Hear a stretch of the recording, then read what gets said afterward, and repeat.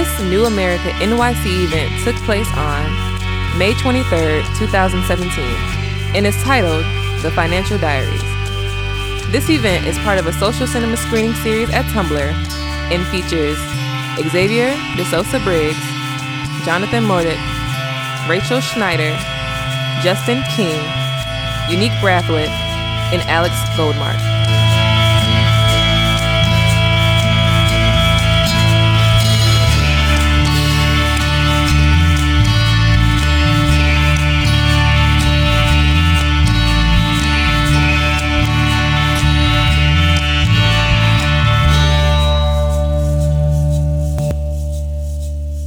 Thank you for joining us tonight. I'm Alana Breutman, and I direct New America New York.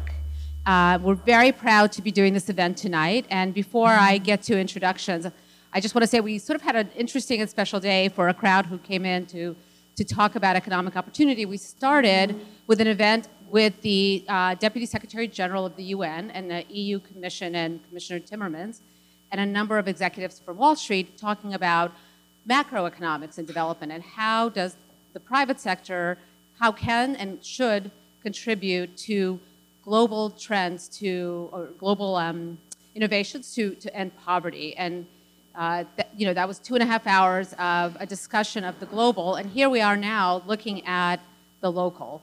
And how do we do this, and how do we think about the data and the tools that we have to address income inequality right here. So I feel like it's just been a great day of the bookends of a very important conversation that we should be having at that 30,000-foot level and the 20-foot level.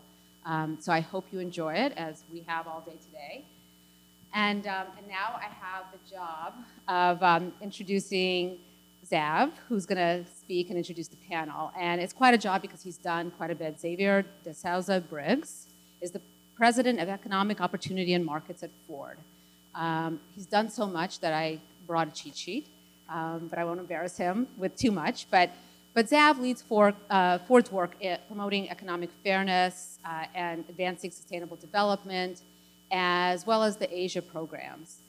He's been a professor of sociology and urban planning at MIT, led a lot of projects there, has served as President Obama's associate director of OMB, which is quite an interesting job now that we're contemplating a budget that cuts a lot of the or proposes to cut a lot of the very funding that supports the kind of things we're going to talk about tonight.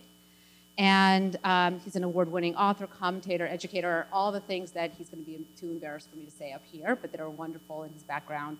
And he's somebody who has actually served in the Bronx, so our very own. So Xav, please come up here. Help me welcome him.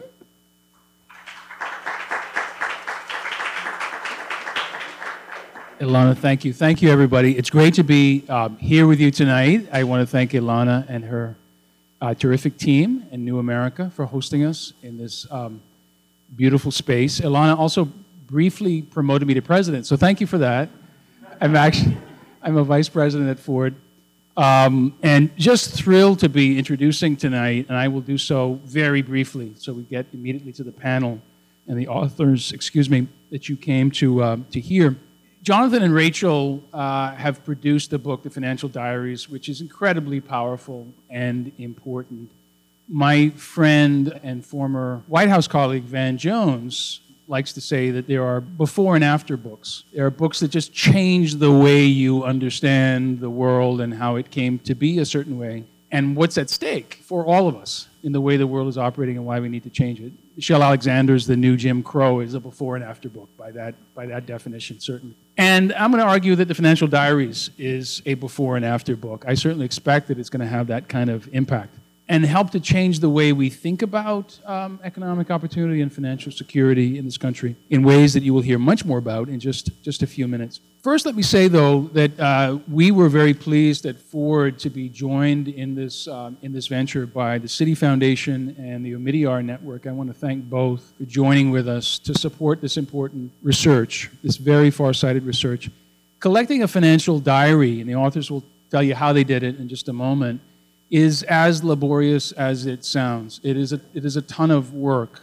It's never been done in America before, certainly not in any significant, systematic way. It's a method, in fact, that was born in, so far as we know, born in Bangladesh, an extremely poor country, that has also been a very innovative country. If you know anything about the origins of microfinance, microlending, the Grameen Bank, the Nobel laureate Muhammad Yunus and his innovations. Bangladesh has been a very special place. This idea of having people record their everyday transactions and then making sense of them over time was born there and brought to America in this just spectacular piece of work. Jonathan and Rachel, congratulations and thank you for what you have given us.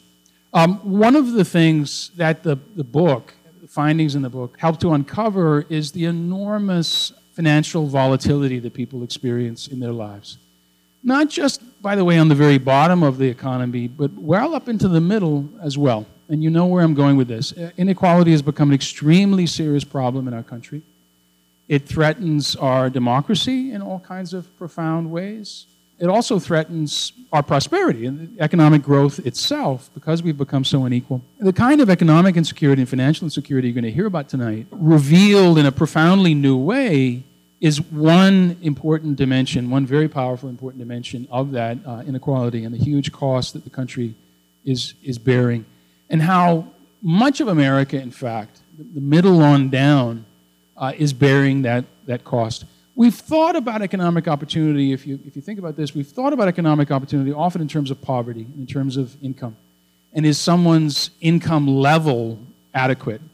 We haven't given nearly as much thought to how predictable or how stable their income is, whether they're able to plan and have a life, including family routines, hopefully the ability to save, to get ahead in life, to do all those things that everyone is entitled to be able to do.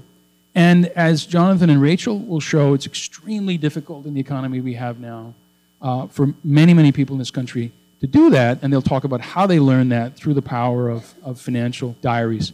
I would argue, given what we're learning at Ford through our many partners around the country and even other parts of the world, that there are at least two big implications of this work, and this will be my last point. I'll introduce the panel. You'll hear from them, and they will debate this stuff much, much more, and they will welcome your questions and your views. One set of implications is about the financial marketplace itself. We need a financial marketplace that protects and empowers people rather than preying on them. And that's something we have to create together. The role of government is crucial in that, but leadership from the private sector is also very, very important. The second set of implications go beyond even the financial marketplace, because at the end of the day, with whatever tools and products people have, they're managing for income and expenses, right, that go beyond the financial services themselves that have to do with the paycheck, the nature of work, the nature of the work contract, the predictability of their hours, and that thing, almost sounds quaint now, the safety net, that thing we create together that helps protect all of us and helps protect people from all kinds of risks. One of the big implications here is about the financial marketplace. Another set of things, as you'll hear in a moment, is really about those broader questions, the nature of work and the safety net, and our need to revamp it and recommit to it in this country. So here we go. Tonight, again, thanks to New America Foundation for hosting us and putting together this great program. The authors, Jonathan, who is a professor at NYU and directs something called the Financial Access Initiative, and Rachel, who works at the Center for Financial Service Innovation, they're going to share their findings, and then we're going to hear from a policy advocate and someone who works on the front lines with families to help them strengthen and grow their economic security. Alex Goldmark will be our moderator. Thank you, Alex. He is supervising producer of Planet Money on NPR and the global economic unit of NPR. Something like 2 million downloads. Is it per week, per month? It's anyway, it's a ton of downloads. Very, very frequently. I've forgotten the interval of time. It's an extremely popular and important source. And in addition, Alex will be joined, and Rachel and Jonathan will be joined by Unique Brathwaite from Lyft, New York, and Justin King from the New America Foundation. Please join me in welcoming and thanking our panel.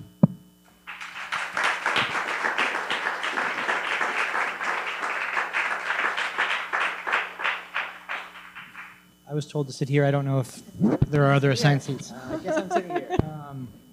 Boy, girl, boy, girl. Thank you very much for that gracious introduction. And it's per week, but it doesn't really matter. Can everybody hear me? Yep. Okay. So I'm Alex Goldmark. This is Rachel Schneider, as Zeph said. one of the authors, Senior Vice President for the Center for Financial Services Innovation, and that is an organization dedicated to building the financial health of Americans.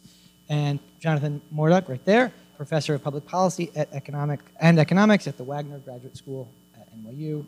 His research, it's worth noting, and his teaching focuses on inequality and finance in the US and globally, so just part of the spirit to bring this project here from Bangladesh to the US. That is Unique Brathwaite, who is the executive director of LIFT. LIFT, I want to say, is a national organization dedicated to ending intergenerational poverty. And before that, Unique, you led a program and evaluation at the GO Project. You designed mentoring curriculum at iMentor. And I like that you did make sure that you put in your bio that your most rewarding job is that you were a mother of 2 kids. And Justin King, who policy director here of the Family-Centered Social Policy Program at New America, where he works to advance policies that expand economic security and opportunity for striving America. Before that, you worked in the U.S. Senate for 7 years. So I'm out. You're out. Bona fide. Just in time. Bona fide policy expert is the point of that statement. So the way this is going to go is we can all have a conversation, interrupt each other just like we were rowdy friends geeking out over some amazing new research at a bar with some friends who will join us afterwards. I may interrupt you guys to keep it moving along. Please forgive me when I do that. Just trust me that it is for the purpose of getting to all of the stuff we need to get to. There are books for sale. I want to say that now, and I'll say it again afterwards, that you'll be able to buy, and we will take questions. So it's my turn to say something nice about this book, and then I'll do much less of the talking for the rest of the evening. I've been waiting for this book for years because I think they've done something difficult and ambitious and important, and I think that there is no substitute for what is essentially the detailed portrait of a life when you want to understand how you might intervene in a way that could help that person. And it was hard to convince families to do this, hard to keep them doing it, right? A lot of people dropped out because it's really just a big ask. And you guys stuck with it, and it's really hard to make sense of the data when it comes in. So my hat's off to you guys. Now, I think that it's also worth just saying the biggest surprise of this, so to speak, was the volatility in the income, and I think that's where we should start off, that $30,000 a year income does not equal $30,000 a year income, does not equal $30,000 a year income. So to whichever of you two want to jump in, tell us the big finding top line, and then we'll sort of respond to what it means. All right, so I'll start. So first of all, I have to say, I am almost embarrassed. I really appreciate what you said, Zab, and what you're saying, Alex. And there are a number of people in the room who have heard us whine and carry on for years about how hard this was, and who have helped to make it come to fruition. And we're really grateful for that, and really appreciative that the Ford Foundation stuck it out, because we started this project quite some time ago. So, and I won't assume everybody knows what the work is, but essentially we worked really closely with 235 families to understand their financial life over the course of a year. And the ambition was, can we collect everything, every dollar that they borrowed, spent, saved, gave away, earned, and that was the objective. And because we were capturing it in person, we also got to know the people. And so the idea was, can we marry that data with those stories, with those lives, and help to be their megaphone? And the big thing that jumps out is what you mentioned, is the volatility of people's financial lives, is the fact that cash flows over time are far more unstable and more insecure than you would be able to tell if you just looked at unemployment rates, if you just looked at somebody's total annual income, if you just looked at their bank account balance at a moment in time. And those moments where people are short, where they don't have enough to pay their bills, are really an important part of people's financial lives. And it's not always because they don't have enough overall. It's not always about sufficiency. Sometimes it's about the way the money moves through their lives. Well, I think one of the things that you wrote in the book is that stability is as much a goal as wealth or financial advancement numerically. I don't know. I think it's worth you maybe painting a portrait right now, right? Like you have these whole pictures that you summarized in the book and that you know personally, right? So, Jonathan, why don't you give us one just example of why, the kind of story that shows that this is so valuable? Yeah, so stability really becomes the platform for households to be able to move forward, and when they don't have stability, they're really struggling. So the book starts off with the story of Becky and Jeremy, who live in a small town in Ohio. Our sites were in California, Mississippi, in Ohio along the Kentucky border and here in New York. And Becky and Jeremy are struggling because Jeremy fixes these long-haul trucks, these big, big rigs. And every now and then the tires blow or the alternators go or the batteries need replacing. And he works day in, day out fixing these trucks on commission. And one spring day we were out in Ohio and talking to Becky, Jeremy's wife, and she was in a sour mood. I'm trying to figure out what was going on. And she said, I want to pay this, I've got this mortgage check she wanted to pay. She's like, I just don't know if I should pay it or not. It was something as simple as just paying this mortgage check. I said, Becky, what's going on? She says, I don't know if Jeremy's paycheck next pay period is going to be big or small. It's usually terrible in the spring. And it turned out that their life was really a roller coaster because in the spring and the fall, it turns out the trucks do pretty well. Weather's nice. The trucks just ride down the highway pretty smoothly. It's in the summer when things are super hot or in the winter when things are super cold, the trucks start to break down and Jeremy has a lot more business and his paychecks are bigger. And so we mapped the paychecks over the year and they were going up and down with the seasons. We could see something as just as simple as that being a story of this uncertainty. And we saw with Becky and Jeremy, it was commissions that were driving it. Other folks were earning money based on tips. They also saw a lot of volatility. But increasingly, there's a story in America that's about hours. The hours, we know the stories, schedules are uncertain, erratic, unpredictable. And so a much bigger swath of American workers are subject to these ups and downs. They have jobs, right? Unemployment rate's pretty low. They have jobs, but they still have a lot of uncertainty. So this project is just 1 year, so we can't say from your data that the volatility is rising, but it certainly feels that way, and there is other data that points to it, right? And it's that overall the broad trend that you guys identify is that there's this risk being shifted from employers to the workers, right? Not just in there are fewer pensions or that there are fewer people in unions and that they have less power, but things like who gets to control hours or if there is volatility in a retail shop, right? And used to be you still show up and you get your 40 hours, but now you get sent home higher than that. And again, like we should make this so that you guys talk to each other and you jump in and I just hang out over here and get to reap the fruits of that. But like talk about that great risk shift, if you will. Can I just really quickly, I think, Alex, you've hit on something really important, right? Like, whatever your walk of life is, imitation is the sincerest form of flattery, right? And one of the side effects of you guys doing this work for so long is you've inspired a lot of other people to jump on the bandwagon. And I think the book is very careful to say, look, this is 235 families, and we learn things from that, but we're clearly not telling the entire story of America. But other people have looked into much bigger data sets, and I think they'd say that they were inspired by this work to do so. JP Morgan Chase Institute looked at their entire customer base and found this. The Pew Charitable Trust's massive national surveys, they looked and they found this. My radar's been up because this event's been coming up, but I think it was like Thursday of last week, and Canada's biggest bank commissioned a survey to look for volatility in their data set in Canada, and they found, it's TD, I think, by the way, and they found this is a very common occurrence in Canada. So we have, you guys have provided this amazing sort of deep set that's inspired people to use big data to look for the same thing. And I don't think anybody's going to look at this and say anything other than this is reflective of the national picture. And I think sort of going forward for all of us in terms of illustrating this risk shift that you mentioned, Alex, which is very real, very consequential, this idea going forward, we have an amazing model now that we didn't have before of marrying individual voice to big data, and I think that's actually really promising in terms of helping us to get to solutions. And I know that's probably jumping ahead a little bit, and I don't want to cut off sort of the risk shift, but you work with people who experience this in New York, right, every day. Yeah. So congratulations on the book again. It's amazing. I think the other piece of this is that you all did something that feels radical, but that should not. You talk to people. that unfortunately feels so radical in this work and the understanding of why people are poor, or why cash flow is the way that it is.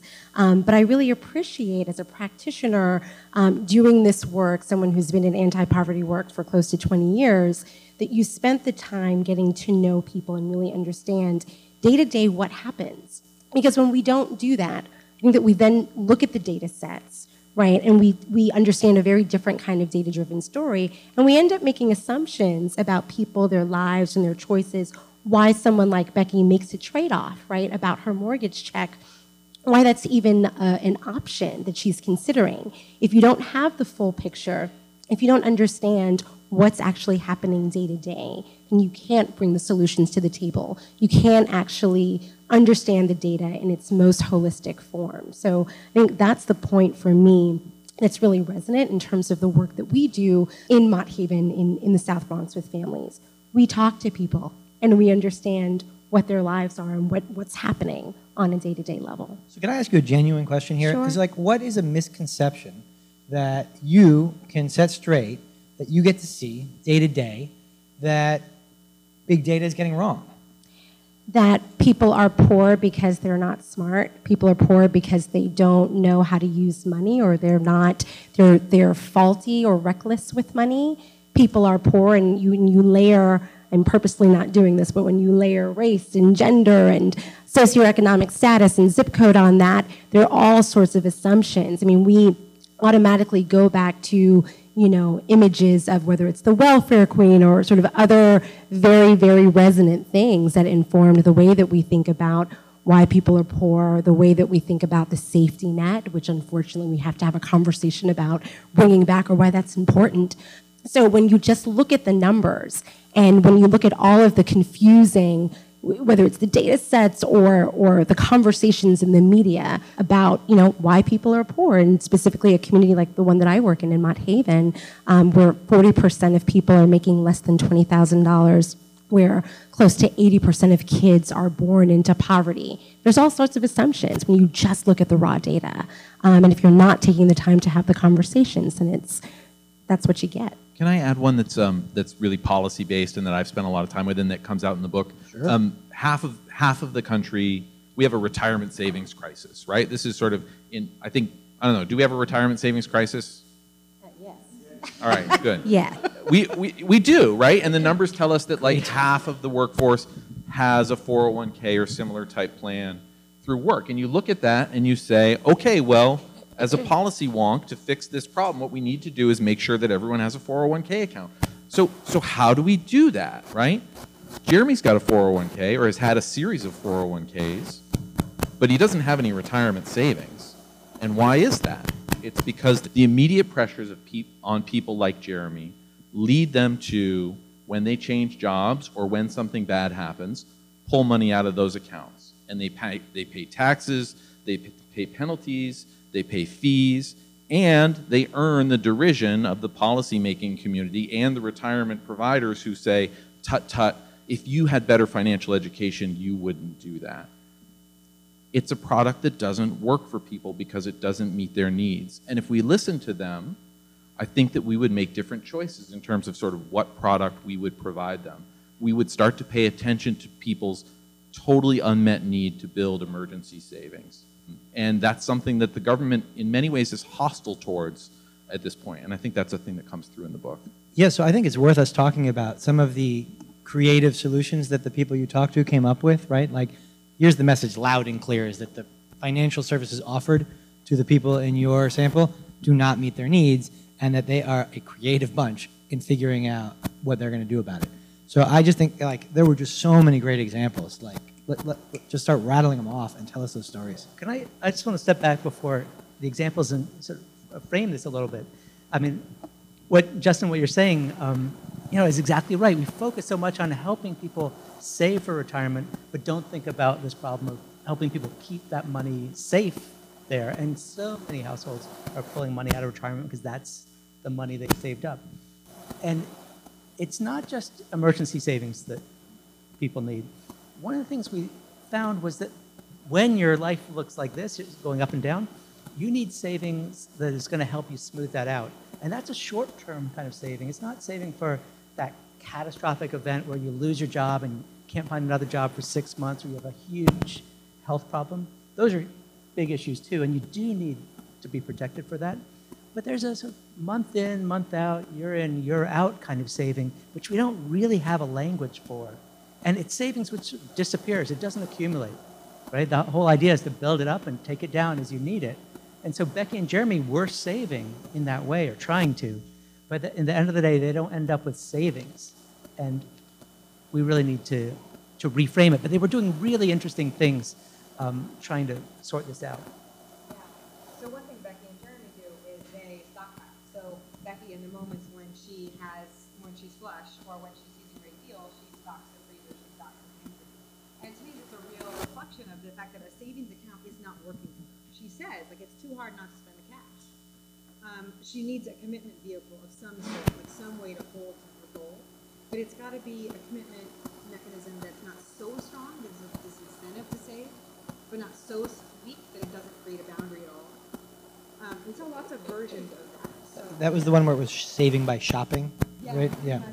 Right. Because then she knew she had taken care of what she was going to need. And it's like, if I remember right, she would, if toothpaste was on sale, she would buy all of the toothpaste, basically.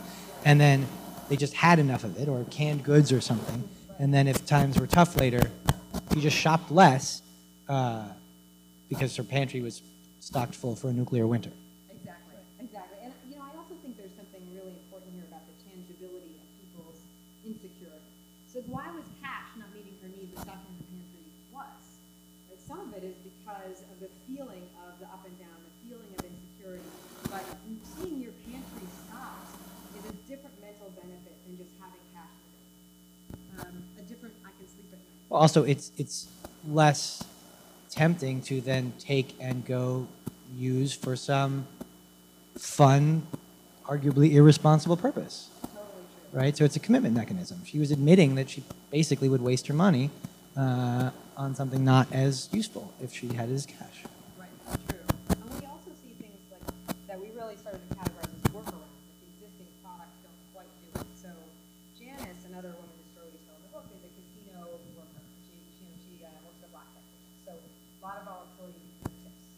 And she puts, as a result, some of her money from every paycheck. Can you all hear her? Is her mic on? No? Sorry, no. Oh, super close. Is that better?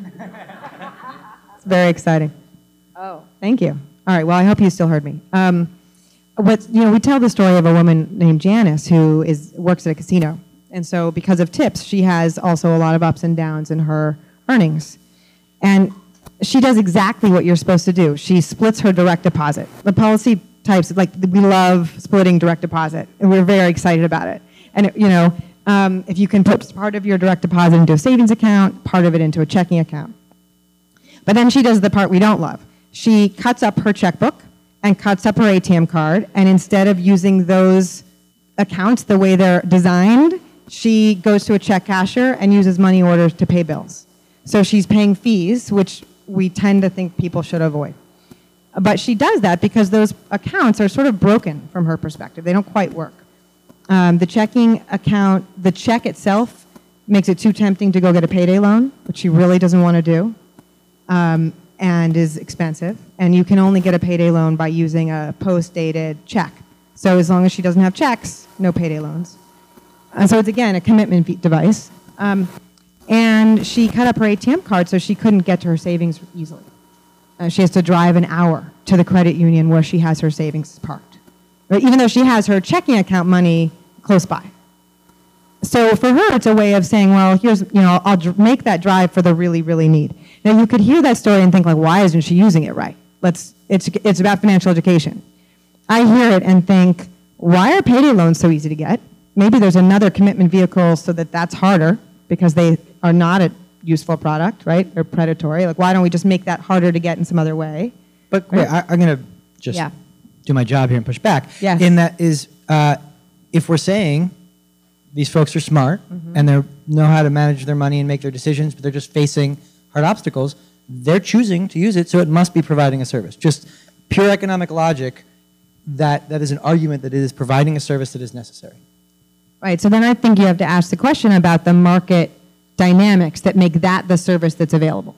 Because I agreed, payday loans fit a real need. People use them, and we can come up with stories out of the diaries where people use them exactly how they're designed. They borrow, and then 2 weeks later they repay, and it gets them over a dip in income or a spike in spending that is critical. Right, so the typical narrative is my car broke down, but for the payday loan, I lose my job. Right, and that narrative exists. And we heard it. So the real question is, if we think the product is really dangerous, because then we also see the narrative of, I took out one and then I couldn't repay it, and 4 cycles later I owe way more than I ever thought I would. So then you have to say, well, why is the market not providing a competitive product? What's wrong with the business model and the incentives for business people that they haven't come up with something that's not predatory but does meet the need? When you walk down 149th Street in the South Bronx, one block between 3rd Avenue and Cortlandt, right off of the 2 and the 5 train, there are 7, I just counted them on my way here, there are 7 local ATM branches, and there's 3 payday lending, cash checking places. And there are now 2 converted, get your tax refund very quickly coming out of tax season.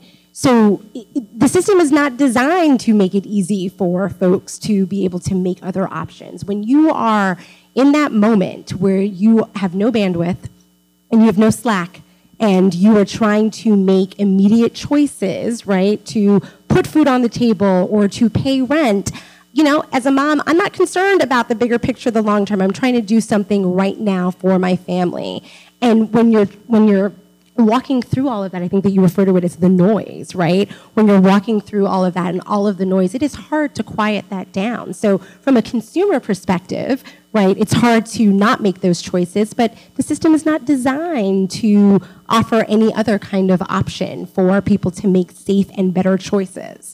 Can I just, this is something we could talk the whole night about, and I don't want to close that off. We just published a first of its kind map of every financial services provider in the country, everywhere, right? It's every bank, every credit union, every payday lender, every auto title lender, everywhere in the country. And we put into that map the ability to sort of look at racial composition in the geography, so you can sort of look and see. And it's a very consistent pattern where neighborhoods where people of color predominantly live are targeted by alternative financial services providers. It's not, I would argue, a sort of a protected marketplace. And through the research that's been done by the Consumer Financial Protection Bureau, we've found that 85% of the business in the payday lending business is repeat business. It is the crack of products. They are designed so that people are not able to pay them off. And you hear, yes, there are stories where they work, and that needs to be respected and appreciated. But there are many, many more stories, and this is an area where I think the data is very valuable to us, where people pay $4,000 for a $400 loan, and that's a bigger problem. So we don't need to, like you said, have the whole conversation be about payday lending, because it could be. On the notion of creative responses, there was one other one I just want to throw out that happened. People were using the tax code essentially as a way to save, right? Overpaying their taxes so that they would then get one big lump sum. And I think one we should come back to later is all of the rotating savings and credit groups, which we can maybe talk about at the policy end. But there were just so many, it's really worth reading the book to just see all of these different mechanisms that people come up with, which is a reminder that, people are smart no matter how much money they have, and they're going to figure something out. I want to ask on this, on income smoothing and how these families go about income smoothing. And I kind of want to hear you guys call bullshit. Is Uber and the gig economy something that is helpful at all? Right? This is how it's being sold. Picking up extra shifts, one cab right here, one cab right there. Does it help at all? Yeah, I mean, it's a tough one, right? Because it's both I want to know what to feel about it every time I take a ride. So it's a selfish question. Guilt. Guilt, Alex. Guilt. Terrible. I'm teeing you up here. I was raised Catholic, Alex. It's definitely guilt. I mean, putting all the stuff about Uber aside. You're allowed to disagree. But it's both a symptom and partly an answer for some folks, for sure. And we don't, in our sample, see a lot of Uber drivers or people doing TaskRabbit stuff. But we do see a lot of people with side jobs. I mean, that is increasingly how Americans are getting by, is they have a regular job and some side jobs, which come and go. And those help, but it's just another set of stresses also. Sounds like not a strong yes or no in either way on that, yeah. Okay. Yeah, well, I think that's where we are. Yeah. Neither a strong yes or no. I mean, Rachel. Well, I was going to say something different. No, I was going to. I think that the idea that people need side jobs in order to make ends meet when they have full-time work should be underscored, right? So we tell a story in the book about a family that we call the Johnsons, and they have 9 sources of income over the course of the year because they both members of the couple work full-time, and then they both have a slew of side jobs, and then there's child support from prior relationships, and then there's a tax refund. We should not underestimate the level of complexity that introduces into somebody's financial planning over the course of the year, nor should we fail to really say over and over again, why do you need so many jobs? Like 2 jobs seems like a right number, maybe? Well, and that does raise the big question that I think looms over a lot of this, which is, why aren't some of these problems solved by the families just spending less? Yeah, and why don't they just buy less, live in a cheaper house, spend less? I mean, I personally think that argument is such bullshit. Like, I think, I do. I mean, you would never say that. You would only say that to certain people, right? Who look a certain way or have a certain perception, right, about, why their situation is the way that it is. And so, again, so at Lyft, we work with families. We're a national organization. It's L-I-F-T, not L-Y-F-T. Not the car company, not the legal information services. And we work with families, and part of it, I was saying that what we do is very aligned to this methodology of really getting to understand who our parents are and the choices that they're having to make. And the reality is that the rhythm of people's lives are inconsistent, right? Regardless of what your skin color is, regardless of what your zip code is, it is inconsistent. Something like, losing your Metro card, right, can derail you. I mean, just very simply just derail you. And so it's not a question of spending less.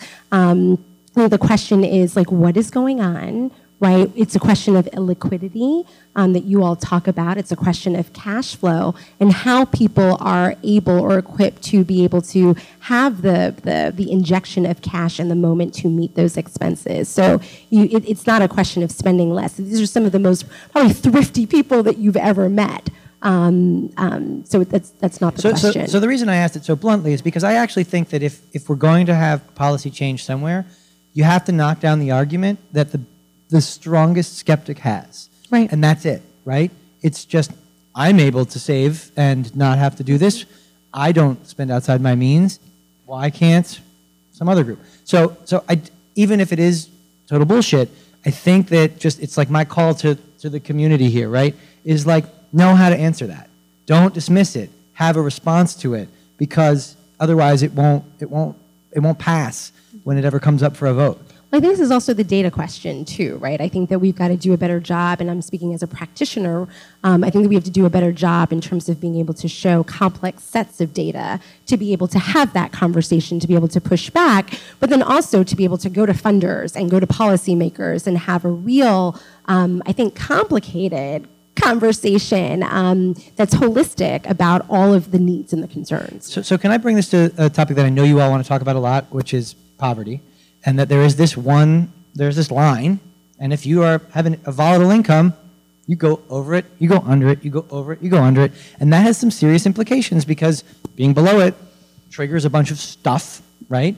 Government services, or you may be eligible or ineligible for different programs, and so the volatility really starts to get pretty serious and have some serious impacts when you have this line, poverty, to the group. I mean, this was really striking for us. So Becky and Jeremy, who we've been talking about in Ohio, their income's okay if you look at it over the year. It's about $43,000 a year. They've got 4 kids, so it's stretched. But they're definitely not poor on average. But when we track them month by month, 6 months out of the year, their income actually was dipping below the poverty line. Right? And when that happened, they went on SNAP, on food stamps, they went on state health insurance. They felt terrible about it. They're like, there's so many people who are poorer than us, because it was a really odd situation or uncomfortable situation to not be poor, but to be poor. And that is increasingly a situation that Americans find themselves in, because so many Americans are clustered close to poverty lines, and then you add this volatility. It's just a mathematical certainty that we're going to have so many people going back and forth. And our safety net, to the extent that it still exists, is not designed for people who need help some of the time, but not all the time. You must see this all the time in your work. We see we do taxes for our families. And so tax time, and you talk a lot about the earned income tax credit, the EITC, is something that really boosts, and there's wonderful research on this. And the EITC really boosts a lot of low-income families, and particularly single mothers' income, which can have really significant impact, wonderful impact for them over time. So we see that there's a certain time of the year where there's this real spike in people's income, and then what happens to that? And then by this time of the year, depending on the choices, depending on the trade-offs, they're back at square one. They're back in the same place that they were at in November. And so, as an organization, as a nonprofit organization, as a practitioner, we're trying to really figure out, well, how do we help people? How do we understand the situation? How do we help people navigate that, right? How do we help them choose the right tools? Maybe it's not the 401k plan. Maybe it's something else to help you, navigate this and be able to better predict where you're going to be in a couple of months. We skipped over this, but one of the things that you also talked about was the lending circles and, these sort of informal savings groups that this has been going on for decades. It's something that's very vibrant in immigrant communities. In my family's from Trinidad, we call it the Susu. And so, how do you figure out how to also optimize these opportunities to be able to guard against some of that volatility when you see those spikes at tax time or so forth? I think one of the things the book does where it does a real service is by taking this on, right? Because, like you said, Alex, and you pointed out really effectively, there's a lot of myths around this. And it's I'm get a little reticent to sort of say, like, this is the poverty section of the conversation, right? Because one of the services that the book does is it points out what we know to be true, which is that the vast majority of people who are in poverty and receiving government assistance of one type or another, they are working. They are working, and they still need help. And that is, as I've said earlier, about worker power and the lack of it, and the fact that Jeremy is working on commission on the night shift fixing trucks. And he quits that job to take a lower paying job where he can work in the day and have an hourly wage that's the same. And so that's a choice that he makes, and that's about worker power, and it's not about his individual shortcomings, and it's not about his bad financial choices. And so, some of the narratives that have built up over time are really, really poisonous. The OMB director today referred to receipt of public benefit without expectation of paying it back as theft.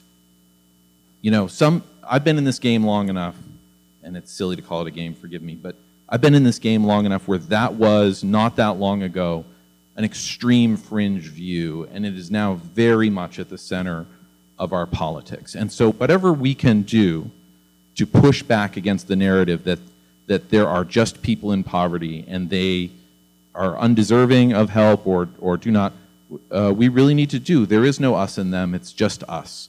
And some of us, all of us need help. When I was, 3 years old, my little brother was born, and my family received WIC assistance, right? So food assistance for people with newborns. I am not corrupted eternally by receipt of that benefit. It helped my family. It was an investment in my family and an investment in my well-being. And we need to start to turn around the narrative around what we're doing when people are connecting to supports for the short term. So what is the policy prescriptions? And we'll get to questions soon, so start thinking of your questions. But what is the policy lesson or the action lesson or the if you are a nonprofit or a community group or a bank, what is the lesson now that we have a fuller picture of the volatility So in and in around general, poverty or line? when it comes to poverty? I think specifically, I'm most concerned with poverty. But I'll take, if you've got, I mean, you spend way more time thinking about this than me, so just lay it on me. On the poverty side, I mean, one of the things which is striking coming from the Bangladesh side, developing countries, is in developing countries, we always measure poverty in terms of consumption. So we do that partly because, that accounts for people's ability to protect their consumption and smooth it. In the US, we measure poverty by income, which makes sense, it's more accurate, et cetera.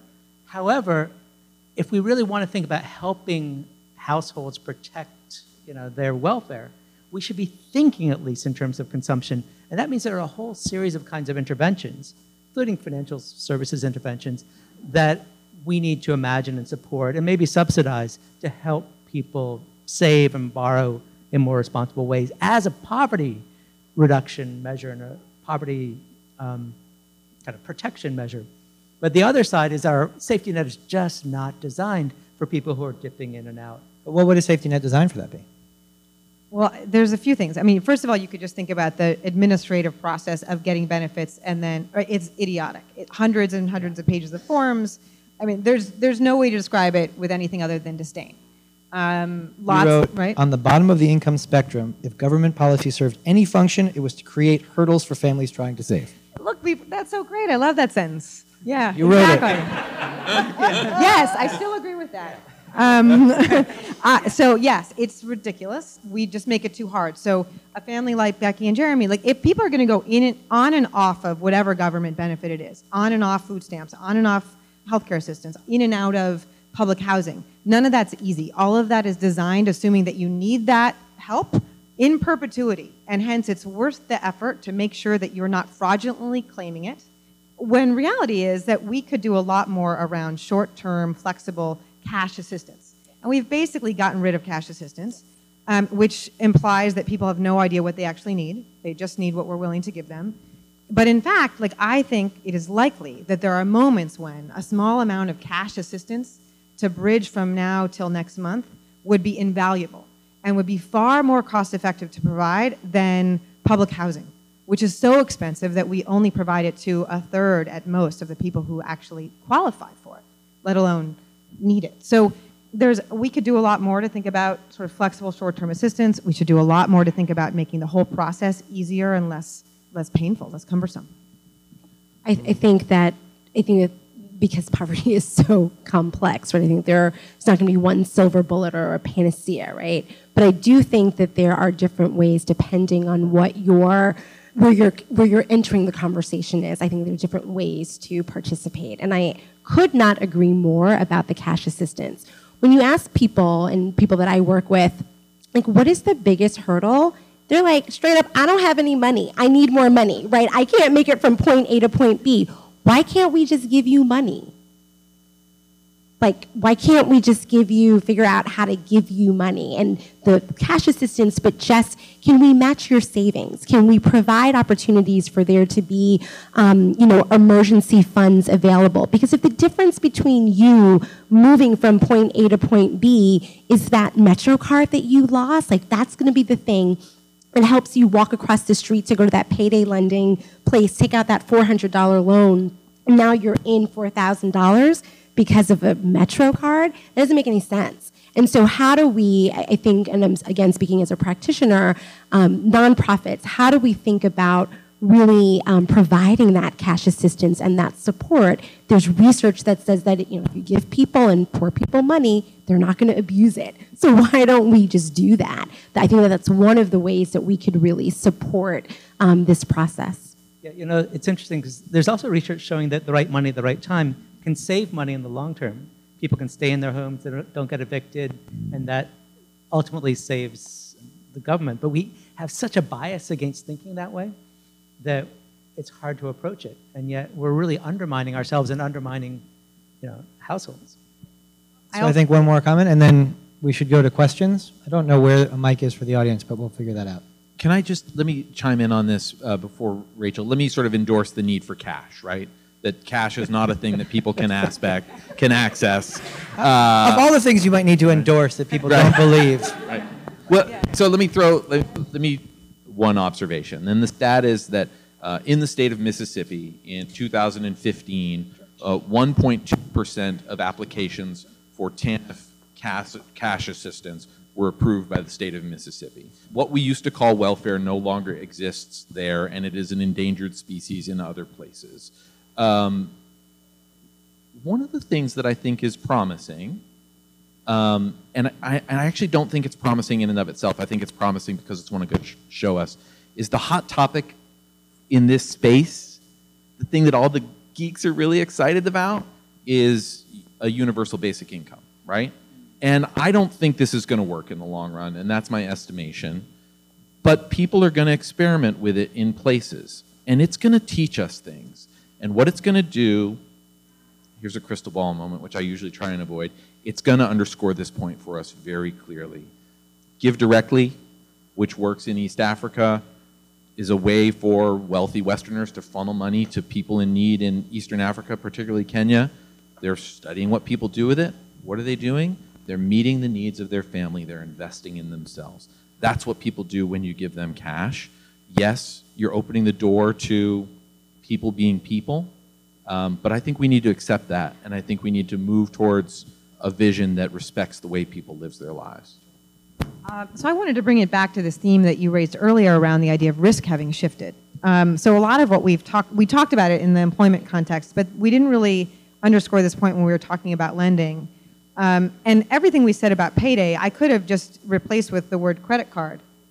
So the issue is that we are shifting risks from institutions onto individuals in massive ways, whether we're thinking about that through the financial services industry, whether we're thinking about employers, whether we're thinking about the role of government.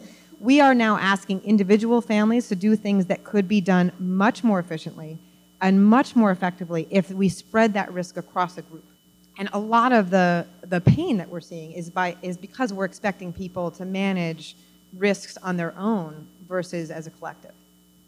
Well, those were such eloquent statements by everybody. This is a curiosity question, at least the way I think of things. There's kind of two narratives at the backdrop of the question of why these structural realities are occurring in the first place, why there's so much volatility. And on one side, you can kind of think a kind of boogeyman, that this is a kind of moment of elite excess, that very powerful people kind of fostering a corrupt political process have been able to, through conscious policy, concentrate wealth and resources for themselves in a kind of compassionless way that's having this kind of cascading effect on the public. On the other side of it, you can look at this as no boogeyman. These are simply impersonal processes linked to automation, globalization. There's really, and these are structural problems in the nature of our capitalist economic model, and we kind of have to have the conversation kind of perched there. So I know it's easy to say both, but I'd be curious where the panel is and kind of leaning one way or the other on that question. And then I'd be curious about why the basic income, you think it won't work in the long run? Jonathan, I actually would really like to hear what you have to say on the first part of the question about boogeymen. Yeah, it's a tricky one. I think my sense of what's going on in the economy is that increasingly markets are less and less competitive, and power shifting, as Rachel's saying, away from workers. That means more risk onto them. And it means that a lot of our intuition about how markets should be functioning, competitive markets, is going out the window.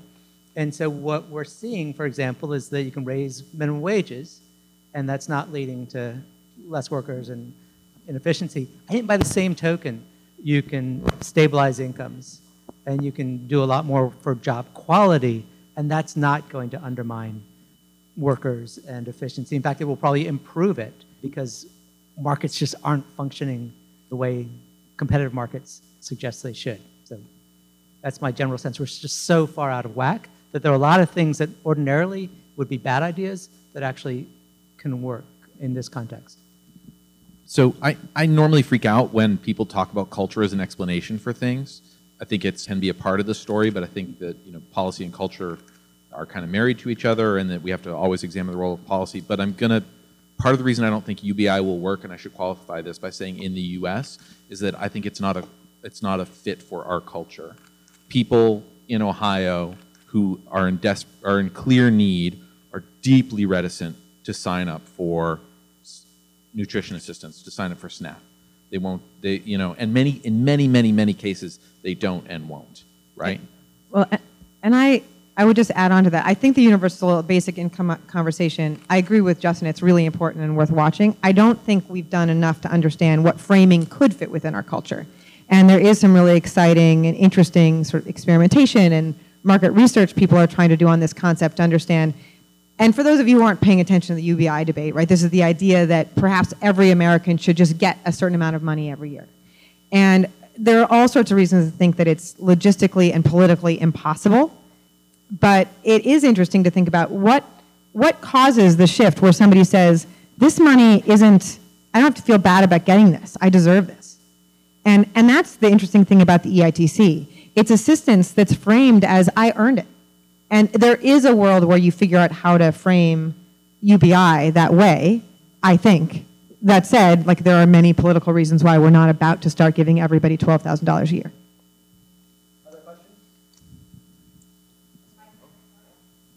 So I work in Bangladesh a lot with unconditional cash transfers that affect people that experience extreme seasonality. So I'm very struck by the similarities of a lot of the same issues around seasonality, income fluctuation, resilience to economic shock, et cetera. So we are trying to figure out how do we develop financial products that actually work with the financial lives of poor people. So if you were to invent, never mind all the green dots and the cash, paycheck lending kinds of things. But if you were to invent a product or a set of products that would actually work with the families, for the families that you followed for the year, what would you come up with? What kinds of financial products would work? So the thing I like best, right, I could come up with something from out of thin air, but I actually think the thing I like best in the universe right now is a company called Even. And I like it for a few reasons. So what they're trying to do is, it's an app, you hook it up to your bank account, they follow your paychecks. And what they try and do is they calculate your average paycheck. And when you're lower than that, they top it up. When you're higher than that, they pull it back to repay what they've just topped up, right? So in theory, they can smooth it out for you. The reason I'm so intrigued by their solution is many things. One is that they're no longer selling, you could view it as a loan, and you could view it as a savings account. They're not selling either of those things. They're selling stability over time. And they're charging people a regular fee for that experience and so because they're charging a fee for that experience, they're not invested in you not repaying that loan. They're invested in you being a long-term customer. And they need you to repay the loan in order for their business model to work. And that's a very big difference versus charging interest on outstanding credit. It's a game-changing difference in the business model because all of a sudden their interests are aligned with that of their customers. Now, they're going to try and distribute this through employers. So then all of a sudden you think, well, to me this is now analogous to an employer providing any other benefit. Employers providing health care, employers providing retirement. They've now outsourced the project of enabling you to have a stable income to an entity more capable of doing it, right? The company has already chosen that they can't give you a stable income because it's better for their business model to give you variable hours. So if they are then able to partner with a fintech company who can create that stability for you, I see that as potentially like putting the right risk in the right places in a variety of ways, right? Because you now have a financial services company who's trying to do the financial services project of gauging whether or not you're going to be able to make it even over time. You have an employer who's maximizing their productivity of their workforce. You have a worker who's working flexibly, perhaps, but still experiencing stability. I'm not sure it's perfect. Like I can cut all sorts of holes in everything I just said. There are other reasons why instability is a problem. You still have to worry about childcare. You still have to worry about it's not a panacea, but it's a good window into how a really well-designed financial product distributed in the right way shifts risk from an individual onto a bigger system. And what's really cool about Even is that it's not a savings product, it's not a borrowing product, it's this other thing, which is really a liquidity services product. And that's totally different. And in Bangladesh, right, some of the coolest stuff that's happening in innovation is really about providing liquidity, the right money at the right time, whether through mobile banking or or other means. So that's a shift, and there's a hole in the market for those kind of products. Yeah, I say, I know I'm rambling on this, but one more thing about it that I think is worth pointing out, and that we write about in the book, is that it's not seamless and transparent. It's highly communicative, right? So it turns out, like we have this model, I think, that somehow financial services are going to happen in the background, and we're not going to have to think about bill payment. But for people who are experiencing volatility and instability, that's too scary. They don't want to outsource it 100%. They want to be able to touch and feel it. They want to see the experience of it. They want to know how much money they have, how much is being put towards what bill. And so one thing even learned in their development process was they shouldn't make this like a perfect behind-the-scenes experience. It should be very transparent and highly communicative with the customer. I would say that whatever financial product you design, it has to be in partnership with the consumer base that you're interested in serving. I wanted to ask about the differences and similarities that you observed across the different locations where you talked to people, and in particular, which was dominant, and to the extent that you observed differences, could you attribute them to something like the housing market or the labor market or culture or what? Yeah, I mean, that's a tough one in the sense that with 235 households across the country and different kinds of communities in different places, it's hard to generalize. One thing, though, really comes down to policy. So Justin just gave a great example. I mean, it's really stunning that under 2% of TANF applicants were 1.2% accepted in Mississippi, and in general, with block granting so much, when you're in Mississippi, when you're in small towns, you're just not feeling the presence of a safety net or government activity of much kind.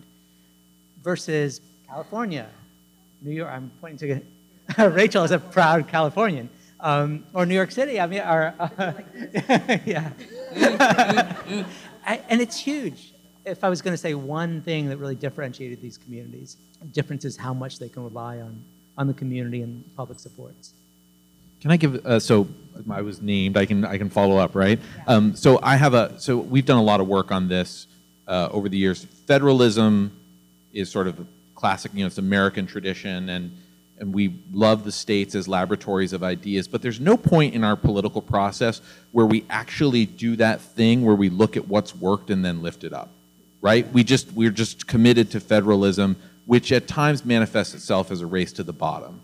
And I think when you look at anti-poverty policy in a lot of places, that's what you see. And I think, something I've spent a lot of time on that comes up in the book a little bit is the idea of asset limits, right? If you are going to accept nutrition assistance, if you were going to try and qualify for TANF, if you were going to qualify for home heating assistance in Rochester, every state has a different level at which you're allowed to have some financial resources and still qualify, and it varies by product and it varies by program in addition to varying by state. We've tried to map out what the rules are that poor people are allowed to save under, and it ends up looking like a Jackson Pollock.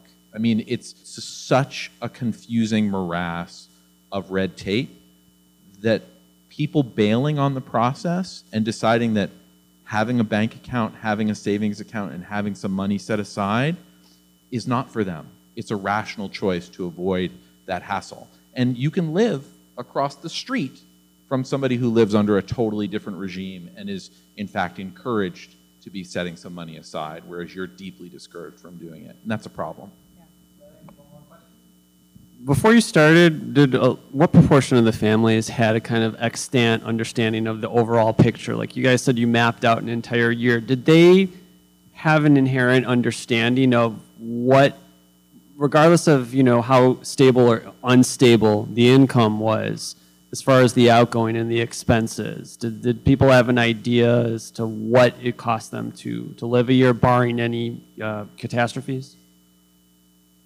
So I think that the most important point to make there is that our process, for the most part, did increase people's knowledge and awareness over their own finances. So when we started, right, our goal was to not provide financial advice. The field researchers were on strict orders not to do so, but we just knew the process of sitting with somebody and going through their money would have an impact on their financial lives, and it did. And we asked people if it did, they said it did. For some, it was now I understand it better. For some, it's sitting down with somebody on a regular basis. made me change how I behaved. Either way, like the fact that we still saw so much hardship and insecurity within that context, I think is really striking. So I think we should just go around for just last thoughts. I've learned a lot. I think we know we like short-term cash assistance up here, and we do not like payday loans. The safety net should accommodate volatility more, and that there is, we think, I sense some optimism here, room for maybe the private sector to come in and actually play a role. There is a market to be served. So that's just what I heard, mirroring it back. But if you guys want to go around, just take a brief minute with whatever one big point you feel like you want to remind us, so we can leave here with the takeaways. So let me bring up something that I think we've talked a little bit about, but that's sort of very much in my mind going forward. I think I was really happy to not be in DC today, so thank you for welcoming me to New York. It was kind of sort of a dark day down there, and that's not an uncommon occurrence recently. But I think one of the silver linings of what I consider to be a dark moment for us is that people are waking up. And I think one of the great things the book does is it really does say, I think there's a role for everybody to sort of participate in trying to improve sort of the lives of their community. And I think we see something of an awakening happening in American politics, which cannot be divorced from sort of what's going to happen on the policy side. And so I'm really optimistic about work like this that brings actual voices and lived experience. And we're going to spend a lot of time over the next couple of years trying to bring that voice more actively into the policy-making process, so that rather than myth and narrative and fairy tale informing what we do, real people are. And so I'm hopeful that we can make some change that way, and thank you for contributing to that work. Unique? So ditto to all of that. I think the thing that I'll amplify here is the collective impact piece. Like I don't think that any of this can be done, any of the trying to uncover the solutions to this massive, complicated problem that is poverty in people's lives being so unstable. I think it requires an effort of people coming together at the policy level, at the nonprofit level, at the public sector, at the private sector, funders, if there are any philanthropists in the room. I think that the funding community plays a huge, huge, huge role in this, and we really have to remove ourselves from these silos and have the conversation that also includes constituent and community voices and stakeholders. So I would echo the collective impact piece. I guess I should ditto the ditto, because this collective effort, has really been central to everything we've been able to do. And it's, having a group of families that have opened their lives to us and let us know about very intimate things going on and shared stories that we could then share with others, and organizations at local levels, at national levels, at state levels, who've sort of come together and helped us see things we didn't see, or shared data, or collected their own data to sort of test what we were finding, or push back against what we were arguing. That's been really important, and I think everybody somehow sees this as an issue, and we're all groping our way. Coming back to what Justin was just talking about, decentralization. In many ways, on this side, I really do think the best thing for Mississippi would be to go against that whole American spirit of states getting to choose things and decentralizing and everything that we build on, because it's just not working for the localities that are not in the middle, not at the average. But that said, the fact that we don't have a centralized system means there's so many experiments in so many places where things are happening and could be experimented with. And there's so much to learn at the state level, at the city level. That's where a lot of the action's going to be. It's truly exciting. And the work that Bank On started in San Francisco that's now being spread to cities across the country, there are lots of examples of local initiatives. So we've all been having dark days.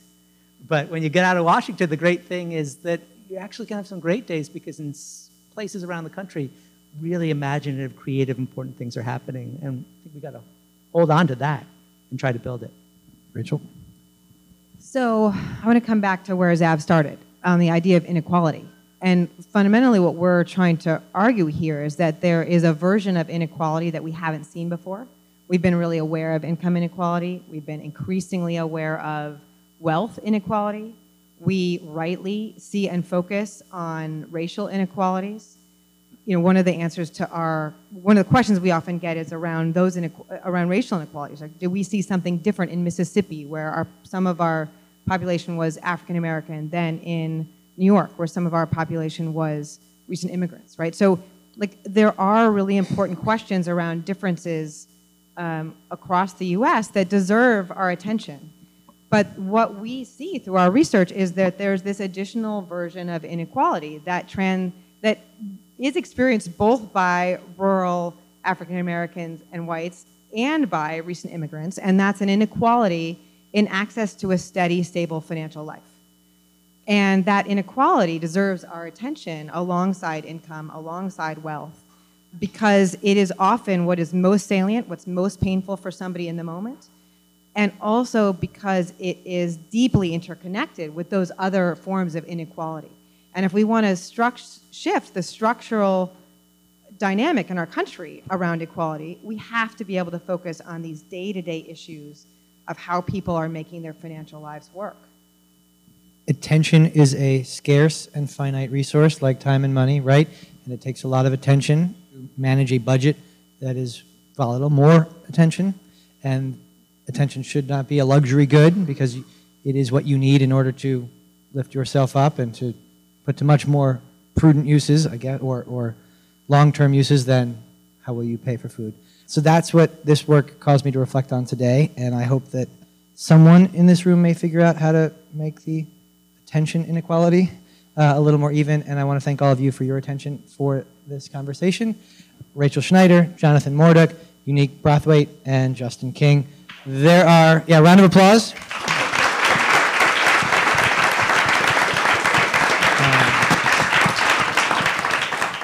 Please stick around. There is wine in the back. There are books for sale.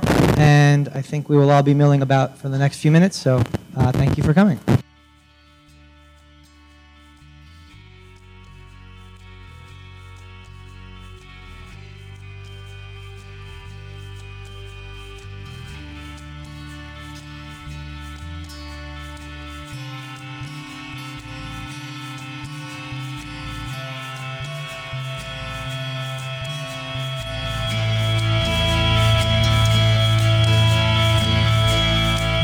Thank you for listening to this New America NYC podcast. This recording carries a Creative Commons, non-commercial, 4.0 international license. To learn more about New America, please visit us at newamerica.org.